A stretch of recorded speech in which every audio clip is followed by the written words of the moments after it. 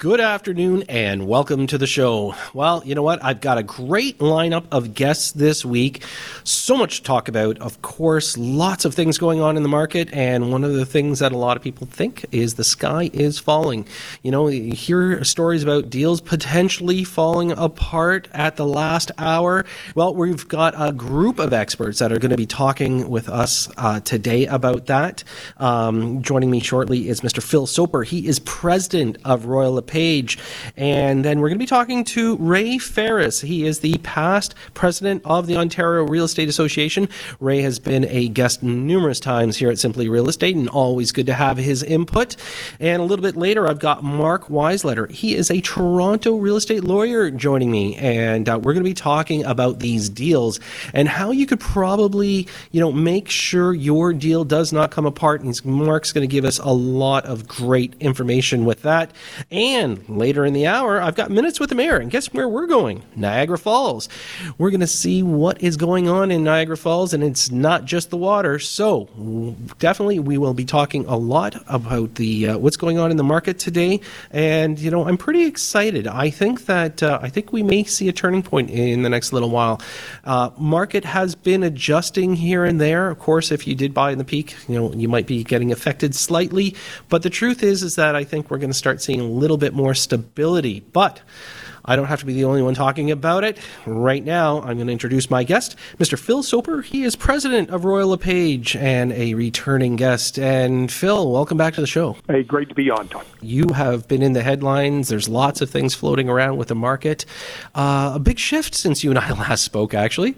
It's maybe you can help our listeners understand exactly what's happening in the market. For people in Toronto, it may seem like unexpected and from nowhere, but we were anticipating this, and we called a market correction for 2017. It just got exacerbated by some of the new legislation. One more point on that, though. It's following almost an identical pattern that happened a year earlier in Vancouver, and Vancouver is emerging from that market correction about a year after it began. Yeah, actually, when taking a look at the stats, they're saying that Vancouver's pretty much, gained most of their losses back. They're in a strong position again. When we talk about the Toronto market, though, Phil, you're always in the forefront. It's always wonderful seeing all your reports that you're letting the public in on. But is the sky really falling as much as everybody thinks? Because I struggle how reports are now written when they turn around and say the market is off by 40%. People need to understand that's not the price; it's the actual volume of units being sold. Absolutely. And so a lot of these headlines, I think they scare everybody and say, "Hey, what's going on?" Well, they do, and people do get their head around it. They go, "Okay, so sales are down 40%, but prices are down too," because people report month-over-month prices. When what they really should be doing is looking year over year, or at a minimum, quarter over quarter. The problem with single months, 4 weeks in a year, it can be impacted by weather. It can be impacted by global events. It can be impacted by, a war in a far-off country, or in our case, by legislation that's brought in. So you need to take, I like year over year, quarter over quarter, year over year. So looking at the second quarter versus second quarter last year, it's 3 months. It gives a much better feel. And if you do that, you see that prices have slowed to single-digit increases year over year, or around 10%, down from over 20%. So the increases have slowed, but prices are still up year over year. Yeah, excellent. So just so we know, Phil, there was a recent report on millennials, and obviously a hot topic. What's going on with them? We've done a study on first-time buyers. We do one about every 5 years, a really extensive study. This one looked at people that are today aged from early 20s to mid-30s right across Canada. But we focused on a demographic that social scientists are now calling peak millennials. So those are people 25 to 30 years old today, and they represent the largest group of Canadians and Americans ever. So they're even a bigger bump in the population than boomers were back in the day. And they are going to change the world just because of their sheer numbers. So we studied that group specifically. We found that 87% of them felt that real estate was a good investment, and they intended to find a way to buy. The challenging thing is 67% of them, or two-thirds, felt they were going to have difficulty affording a home. And, those numbers get skewed by Vancouver and Toronto because Vancouver and Toronto are so big in Canada. Outside of those two cities, we don't have an affordability problem, but in Vancouver particularly, and also Toronto, we do, and it is going to be tough for millennials. Any advice to our listeners, Phil? Obviously you're looking into the future. Any advice that people should be looking at the market right now? I think young people should look at three things: the type of property they're buying, the time to enter the market. So how long did they plan to save, and location, where they're going to buy their home. So obviously in a place like the GTA, for your first home, most people are going to buy a condominium. And despite, even in our own numbers, if you look at the Royal LePage house price composite in Toronto, you're looking at about $450,000 for a typical condominium, which is that's the middle price, the medium price, but there are lots of product that's cheaper than that. It's a fallacy that there isn't homes that young people can afford. It's just going to be a small home. The second one is down payment with new restrictions on mortgage insurance availability. It does take a little bit longer, but start saving, make it a priority, and you will have that down payment saved, and you'll be able to get into housing. And the third one is location. About 52% of millennials are still interested in raising a family in a detached home. And in the GTA, that means a detached home that isn't going to be, close to downtown. So you're going to have something of a commute. Or reset your expectations and start with a condominium. Yeah, excellent. Well, listen, Phil, always a pleasure to chat with you, and thank you so much for joining us. And my pleasure. We'll definitely be in touch in the near future. Okay, you take care.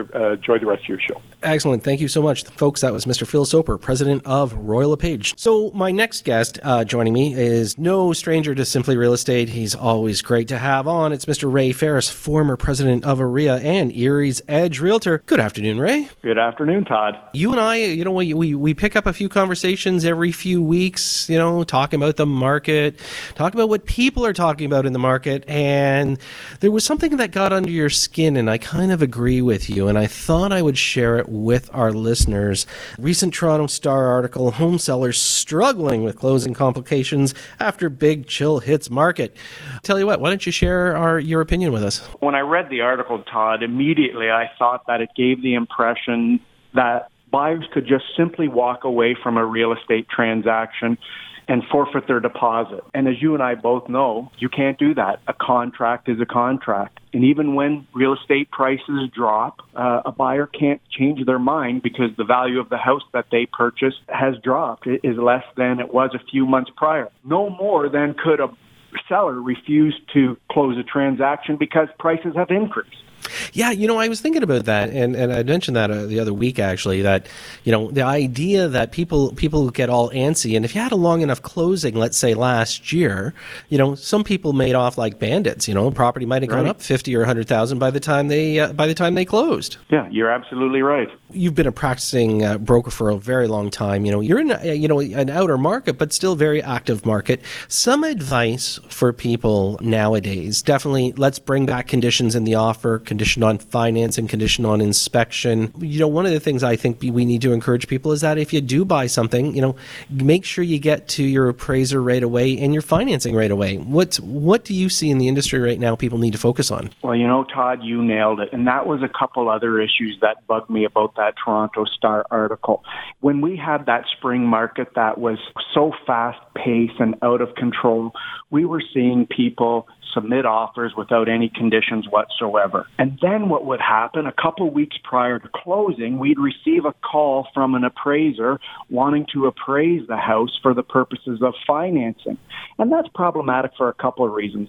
It gets sellers nervous that their transaction isn't actually going to close because they thought they had a firm transaction, and now all of a sudden a bank wants to do an appraisal, which obviously means that the buyer needs financing. And there always is that risk that the appraisal doesn't substantiate the purchase price of the property. I can think of a particular case in my own market where a buyer offered $380,000 on a property that was only a few hours on the market. And then a few days prior to closing, they needed a bank appraisal. And the bank appraisal came in $30,000 less than their proposed purchase. So what lessons can we take away from that? First, the buyer should have got an appraisal immediately after submitting an offer on their property. I am loath to the situations where we get bank appraisals requested 2 weeks prior to closing, because that really can throw a wrench in the closing of the transaction if the appraisal doesn't validate the purchase price. And another thing that's really important that I think buyers should do is always get a letter of commitment from their lender. A letter of commitment will confirm that the financing is in place, and it will also lay out any conditions that may be part of the financing approval. Sometimes buyers need an appraisal to close the transaction. In rural properties, they might need a water potability test or a septic inspection as well. So all of these things need to be done as soon as possible after an offer has been submitted. Well, listen, Ray, always great advice coming from you. Thanks for joining me. You know what? I'll definitely reach out to you in the next few weeks. You and I can keep watching this market as we turn into the fall. We'll see if it continues. Awesome, Todd. Have a great weekend. Folks, that is former president of OREA, Mr. Ray Ferris.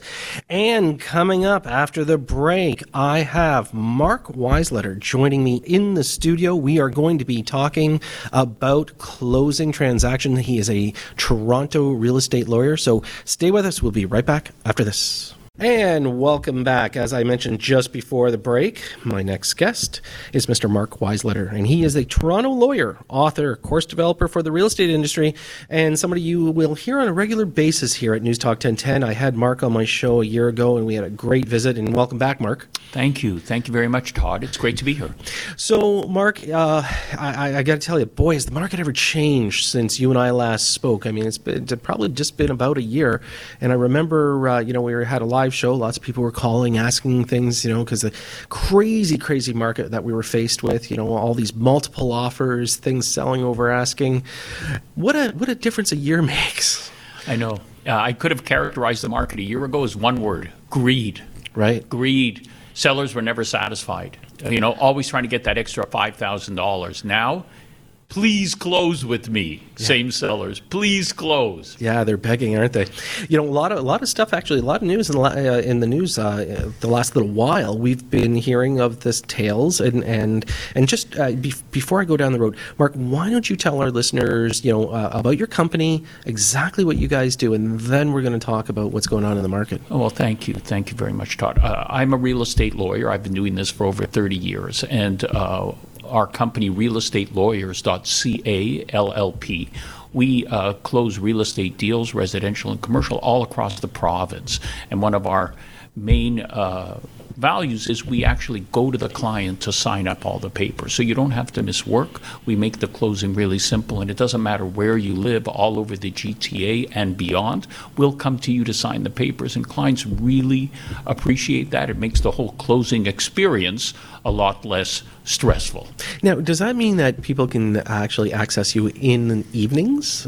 Because, if you're coming to their house, are they at home during the day, or are they actually in the evenings you go out? Most of the clients, because they work, they want people to come to their homes in the evenings or on weekends to do the paperwork, so they don't have to miss any work. And we also make it very simple to transfer money to our trust account. They just have to go to their branch. They don't have to run around on the day of closing with certified checks or bank drafts. So we try to make the whole experience really as uncomplicated as possible and also be very price competitive with all the other law firms. Excellent. Well, that's a little bit of a refreshing take on it, because I know a lot of people, they always have to get out of work and make sure they do all the running around. So it's nice that there's a service like yours in play.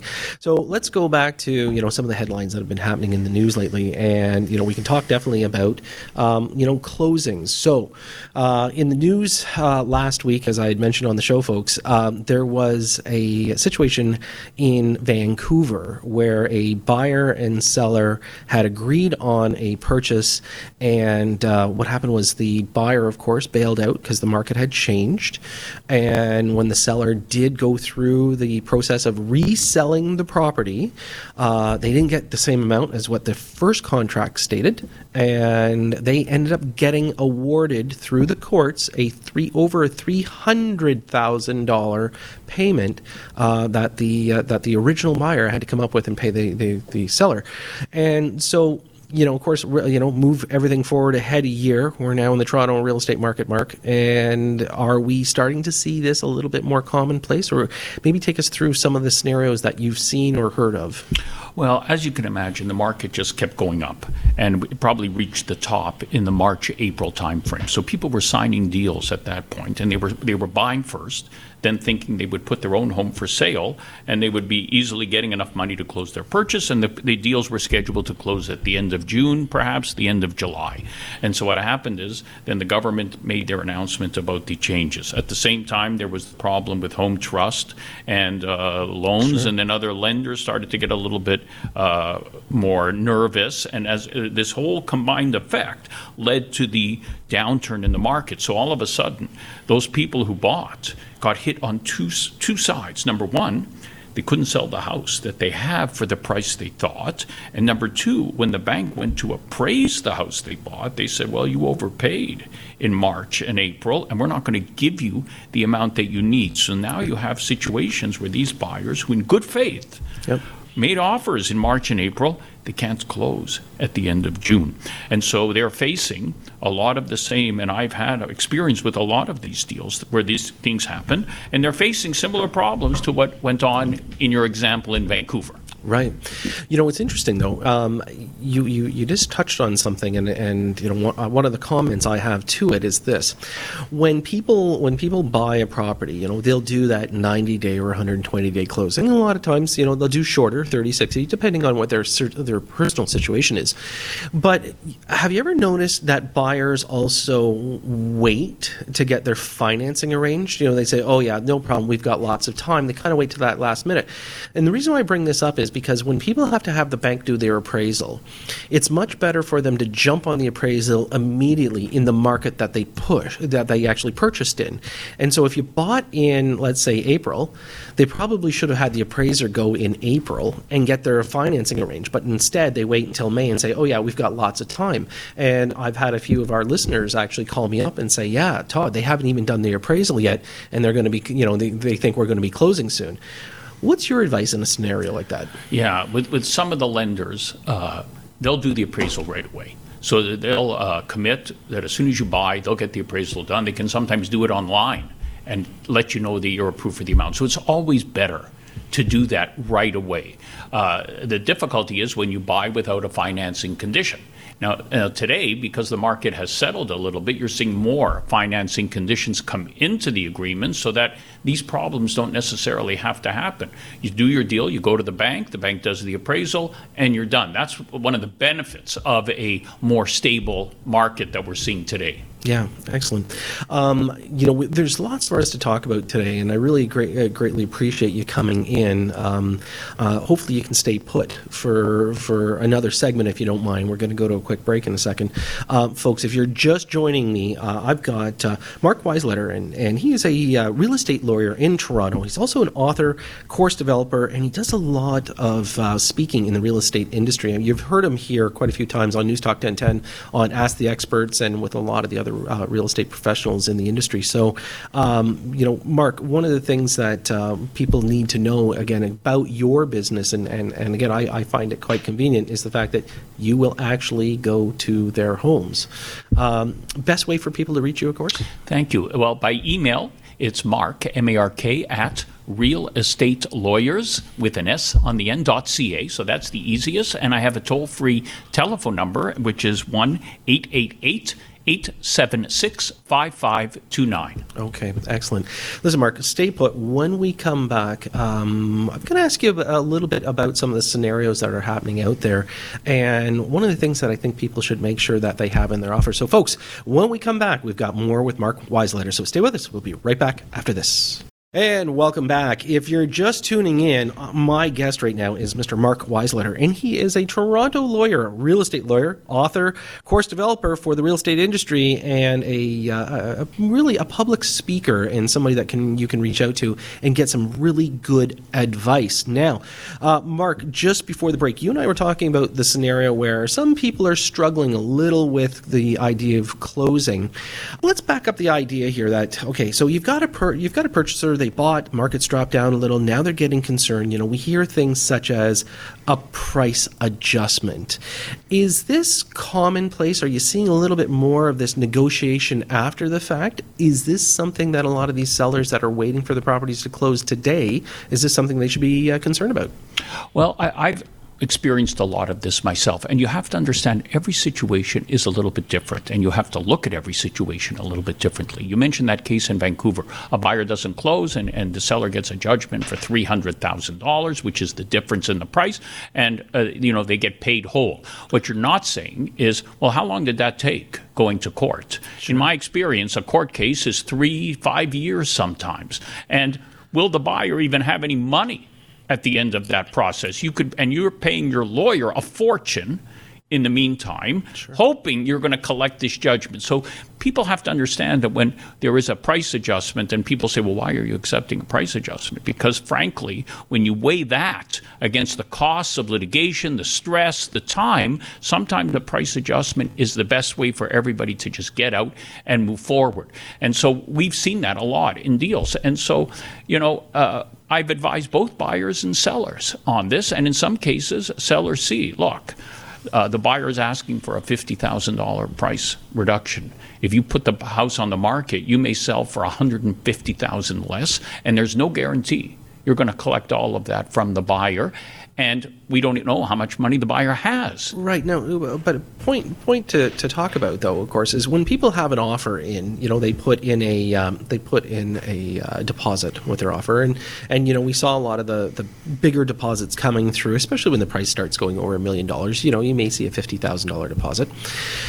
One of the things that I don't know if all buyers and sellers understand is that when that money is held in a trust account, normally by the listing brokerage, that money's locked in there until both parties agree to release it. Now, this can happen during the sale, meaning the closing part of the transaction, but if there is failure to close, that money doesn't just automatically go to the seller. No, that sits there. That's what people don't understand. Until a judge says, take the deposit, pay it to the buyer, pay it to the seller, that's sitting there. And that could sit there for 3 to 4 years. This is what people don't understand. They don't have an automatic right to grab that money. Right. Now, again, they can if both parties agree to it. So they do the mutual release of the funds, and they can direct it that way. So the buyer could turn around and say, sorry, Mr. Seller, there's no way I'm going to close, but if you keep my deposit, I'll walk away. And so they may keep $50,000, $25,000, whatever that number is. But, again, sellers may sit there and say, well, give me the money. Well, it doesn't work that way. Yeah, and in some cases, what we do, we say, look, we don't know how much we're going to lose. You've offered the $50,000 deposit. So this is what we're going to do. We're going to put the house back on the market. Yep. Let's see what somebody else brings in. If they bring in an offer that is $60,000 less, okay, we have your $50,000. We'll call it a day. Sure. But if it's $100,000 less, maybe we'll negotiate a little bit more. So you see, every situation requires a little bit of thought and strategy. But what I've been happy is that almost most deals that I've had that have gotten into trouble, we've been able to save somehow through extensions, reductions, etc. So who's doing that negotiation? Okay, because the truth is that your realtors had done the initial transaction. Listing agent, buyer agent. They've done the negotiation with the clients. Here they are. They're just sitting back waiting for their commissions. And again, not to fault any agents. Okay, but the point is that now we're in this questionable period where we're in a kind of a frozen state. Okay. Is it now the lawyers working with the clients doing the negotiation? Are realtors now out of it? I think it's better for the lawyers to take the lead in the negotiations, because a realtor could say something wrong during the negotiation. So if a realtor said, for example, my client can't close, we need a reduction. Well, they've just breached the contract. They've communicated that they cannot close, that they're in breach. That affects their rights. When a lawyer does this, he's going to say, on a without prejudice basis, we're looking for a reduction. We're having some difficulties, but you don't want to go out and say, we will not close. So sometimes for a realtor to do those negotiations, it's a little tricky. That's why we say it's better to have a lawyer lead with this. And unfortunately, a lot of lawyers in the city are on both sides of these. They recognize this, and so they're able to negotiate together. Right. Because interestingly enough, you've probably had one of the busiest 18 to 24 months in your career. I know you've been at it for a long time, but definitely the last couple of years have been just a huge run up in the industry, and a lot of transactions happening. When we see something like this happen, though, again, you've got the panic of now the seller, because they've probably bought something. Okay, and now they're in a bridge situation, maybe because somebody didn't close, they had to close theirs. This can cause a rippling effect. And so is there anything that you can tell our listeners how to mitigate and understand and get through this? I mean, we opened up the show by saying, there was that greed about 12 months ago that was just rampant. Should people start to take a look at the reality, or I mean, do they just, do you stand pat with concrete on your feet saying, I can't negotiate because my offer says you're going to pay me $1.5 million? Yeah, I think that, as I said earlier, there's a few principles that you should take. Number one, you shouldn't close a purchase and a sale on the same day. Right. You should always close your purchase a little earlier, because then you can bridge finance and make sure that your deal is closed. And so if your sale doesn't close, really what we're just talking about is extra interest, which is a lot better than your extra damages of not having closed your purchase file. So I always say close your purchase first. When you're making an offer as well, you may want to now start making offers conditional on the sale of your house. This is how we used to do it. When you bought first, you remember we used to make it. All of a sudden, I'm seeing those conditions again. Hey, we'll give you your price, but it's only conditional on our selling ours. If we don't sell it, we're walking away. So that's what I say is good about a stable market. If you can get those kinds of things, that will help you avoid the dominoes where 5 deals don't close because one doesn't close. Yeah, because with the Wynne government implementing, I call it their shotgun approach, going after foreign buyers, let's say, and there was a few I think that bailed out because it was immediate. They don't want to pay 15% tax. I had made a suggestion to some of our listeners that the actual buyers, if you think that they're foreign buyers and they're not going to close, then have your lawyers and your realtors sign on that, say if they do not close, they're in breach of a contract, that the actual deposit should go immediately to the seller. I mean, sellers have to protect themselves in this part of the market. Now, I know buyers are now sitting there saying, hey, listen, they're licking their chops, prices can come down a little, there's not the same heat, more inventory. But, conditions are now starting to come back, which we needed this. I mean, the whole firm, just whatever, didn't work properly. And one of the things that sellers are able to protect themselves now is, let's say a buyer comes to them and says, I can't close right now. I need some extra time for my financing. I want an extension for a month. Yep. That's happening a lot. Sure. So now the seller is saying, okay, you want the extension? I'll give it to you, but that deposit of $50,000? Yep. That's got to come to me now. Yeah. That's got to come to me now. Okay. So that if you don't close, I already have the money. Perfect. And you don't want to agree to that? I'm not giving you the extension. So you see, lawyers are putting that in now to try to help the buyers so that they don't have that situation you described earlier, that money sitting in a trust account for 2-3 years. Yeah. Yeah, and that makes a lot of sense, though. I like that point because, you know what, if people are going to do the extension, and sometimes people say, I need a further deposit paid, so I'll take this one, but I need some more, some extra. Because if you're going to close, you're going to close. So, any other quick piece of advice you can give our listeners? Well, as I said earlier, I'm still hearing about bidding wars. I'm still hearing about bidding wars in certain segments. Even though the market's fallen, there's some areas where there's still bidding wars. So, and when there's bidding wars, then there's this rush to make deals without conditions. Sure. And so, my advice again with that, if you're stuck there, get your home inspection done before you make a bid, even if you're paying money out and you don't win the bid, because then at least you'll know you're doing okay. And with a financing, if you're not making it conditional on a bank, have an additional 5% down payment available so that if your bank says, you know what, we're not appraising it as much, we're giving you less money, you have enough money to make up the shortfall. So that would be some additional advice if you are stuck with having to make an offer without these safe conditions. Yeah, excellent. Listen, Mark, always a pleasure having you on the show. Greatly appreciate you coming in today. One more time, how do our listeners reach you? Thank you. So again, my email, mark@realestatelawyers.ca, or toll free 1-888-876-5529. Thank you. Excellent. Thanks for coming on. And folks, when we come back, we've got Minutes with the Mayor, so stay with us. We'll be right back after this. And welcome back. If you're just joining me now, this is what I would call probably my favorite segment of the day always, and it's Minutes with the Mayor. And this week, we decided that we would take a little bit further drive out of the GTA and head towards Niagara Falls. And I'm very fortunate. Joining me now is the Mayor of Niagara Falls, Mr. Jim Diodati. And Mr. Mayor, welcome to the show. Oh, thanks for having me, Todd. It's a real pleasure, sir, having you. And I have to tell you, I think, and maybe you can help us out and understand more about Niagara Falls, because when people think of Niagara Falls, they actually think of the falls themselves. They think of it more of as a tourist area, and yet you've got quite an incredible municipality there. You've got all sorts of education, businesses. People are living there. Mr. Mayor, can you share with us a lot of the good highlights of Niagara Falls? Yeah, absolutely. It's funny, Todd. When I went to university, and everyone would start off with, "So where are you from? Where are you from?" And I'd say Niagara Falls. People sometimes would snicker a little bit, and I remember once I finally said, "What's so funny about that?" And they said, "You actually live in the city?" And I said, "Yeah." And they go, "Like, where do you live? Like Clifton Hill?"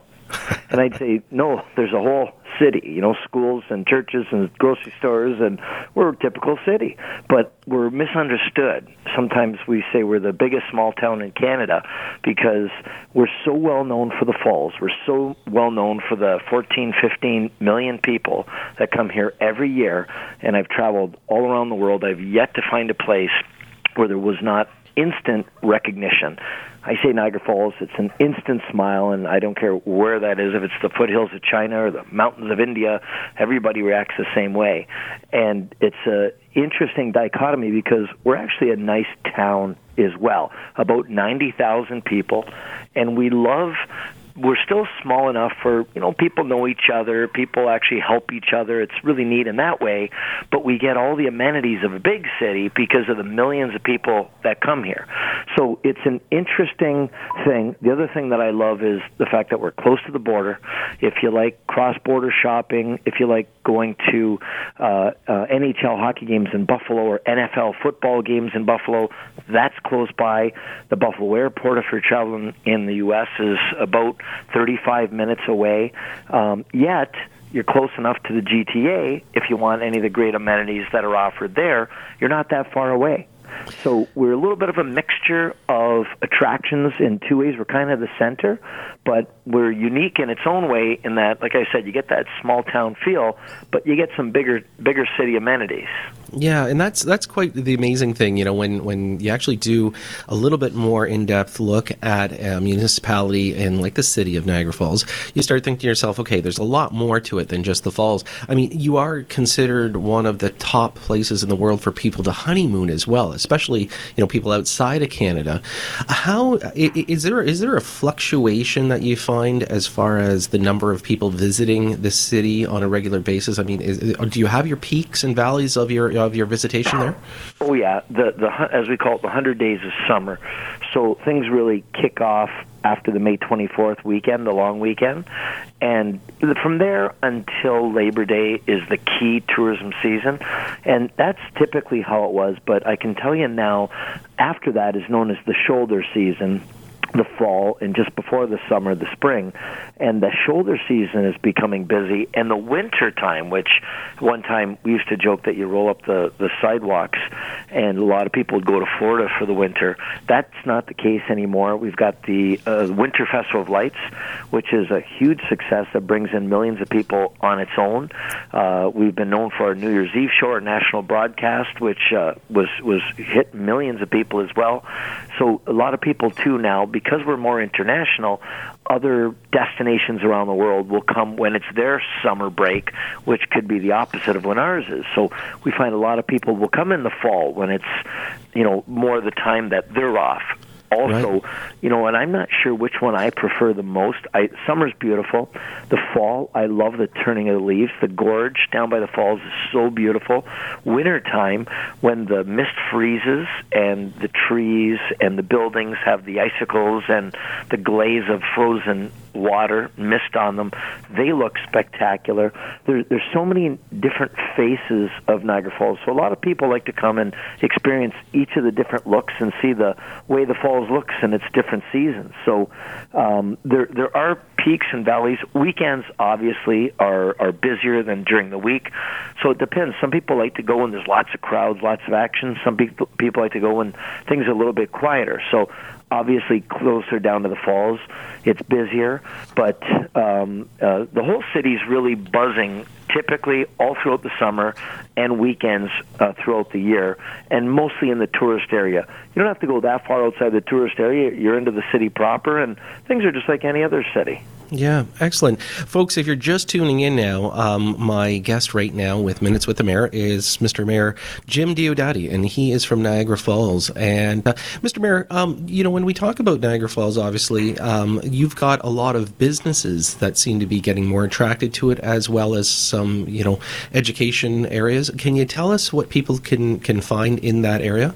I'm sorry, the education areas you're saying? Yeah, so you've got some colleges that have been opening up in the area. You've also got some businesses that are starting to put their head offices in the area. Can you tell us how well it's developing in the area? Well, we've got Brock University, which is really a regional university, and it's funny how Brock has really changed over their 50-plus years. When they were, when I was looking at options for university, 90% of the students at Brock were from the Niagara area, and 10% were from outside that area. And today it's the exact opposite. 90% of the Brock students are from outside of Niagara, and that's from all over the world and all across Canada, and only 10% are actually students from within Niagara. So Brock's really matured into quite a university with a good reputation. Niagara College is one of the most successful colleges in all of Canada and well known around the world for so many of its great programs. And at one time it was just culinary and these types of programs, and certainly they're still known for that and for their viticulture, for their craft brewing, for their all these types of industries that service the tourism industry, but in so much more with so many of the technological courses, and those two serve the region well. We've got great relationships with other post-secondary educational institutions as well, but these are the two that primarily service the Niagara area. Right, and now also businesses. I mean, you're right there at the border, so obviously there's a lot of businesses that find your location to be advantageous because it's easy to do your any kind of shipping or manufacturing. You're right there. You're right on the edge there. Yeah, and a lot of companies, it's funny, on their business cards they'll have New York, London, there'll be some other well-known cities, and a lot of the times they'll want Niagara Falls as well because of our brand, and it's so iconic. And so I joke sometimes and I say Niagara Falls is like the Coca-Cola of municipalities. It's so well recognized that the minute someone says it, you don't need to say it's this place where we have water and flowing over a rock and lots of mist. You never ever have to explain what Niagara Falls is. As soon as you say it, it's instant recognition. It's Coca-Cola. People know right away what you're talking about. So, yeah, any business, especially an international business, that wants recognition. It's funny. I was traveling recently, and I was in the U.S., and they were selling wines from around the world, and one section was Spanish wines and Germany wines, and then Niagara wines, and it was instant recognition, and it doesn't matter. That's why once you get the word Niagara or Niagara Falls in there, it's a good way of getting extra sets of eyes on your website or your company or whatever the case may be. But it's definitely one that a lot of companies like to use because of its brand recognition globally. Yeah, excellent. Now we've been watching a lot of the real estate change. Over the last few months, markets have started to soften up a little. Are you finding that you've still got a lot of developers like building in the area? I mean, Niagara Falls is an affordable area for people to live, and but yet you've still had a steady increase in your real estate portfolios there. Oh yeah, there's been no decrease. I know some areas have dropped significantly. Ours have not dropped. They've definitely not been as hot as they have been over the last couple of years. It's cooled down a little bit. Obviously, the reaction in Toronto has an effect on all the communities that are connected to it. But things are still going along quite aggressively right now. We've had challenges with it being too aggressive. We've been selling out entire subdivisions even before we can get the services into the ground. So definitely real estate has been very hot. It's been boiling. And I'm glad that it's taken a little bit of a breather, slowed down just a little bit. Values have gone up, but they're still worthwhile. There's still good deals out here. Once people realize the proximity of Niagara Falls, and just the way I explained earlier, to Buffalo and Toronto, and then the amenities that we have here. We've got more than 120 wineries. We've got world-class golf courses, theater. We've got horse races. We've got amazing trail network throughout the region, along the canal, along the Niagara River. Great amenities and attractions and eateries because of the millions of people that come here. So you've got more choices than most would, and shopping and factory outlet options, and the list goes on, that you realize when you move down here, boy, you get into a nice community, but you get all the amenities of a much bigger city, and the values are significantly less than some major centers like Toronto. So down here now, with the advent of the GO train and the expansion of GO train right into Niagara Falls, right now it's just a weekend summer service, and we've got GO Bus, but by 2023 we're going to have year-round commuter GO train service right to Niagara Falls. So a lot of them are speculating, a lot of them are planning, realizing, well, if all I have to do is commute for a couple more years until the service gets up and running. Our new hospital was announced, which is going to be a regional center of excellence, which is going to be located right in Niagara Falls. It's going to be a major build. So a lot of people looking for the future that want a major hospital, that want a commuter service connecting to the GTA, that want to be central to major cities, but don't want to be right in those big cities, and want the amenities of a big city, but want the benefits of a smaller city. A lot of these things are being found, and we've been discovered now, and ever since that's happened, things here in Niagara Falls have done really well. Yeah. Excellent. Well, listen, Mr. Mayor, thank you so much for joining us today. It's been a real pleasure in helping, educate our listeners about Niagara Falls. Any chance I get to sing about the wonderful things we have in Niagara Falls, I love the opportunity, Todd, and thanks for giving it to me. I appreciate it. Thank you so much, Mr. Mayor. It's been a real pleasure. Thank you. Folks, that was the Mayor of Niagara Falls, Mr. Jim Diodati, and I want to thank Mr. Mark Weisletter, Phil Soper, and Ray Ferris. All my guests this week have been wonderful. I'd like to thank you for tuning in, and remember, I'm back next week, Saturday at 3 p.m. I'm your host, Todd C. Slater. You've been listening to Simply Real Estate right here on News Talk 1010.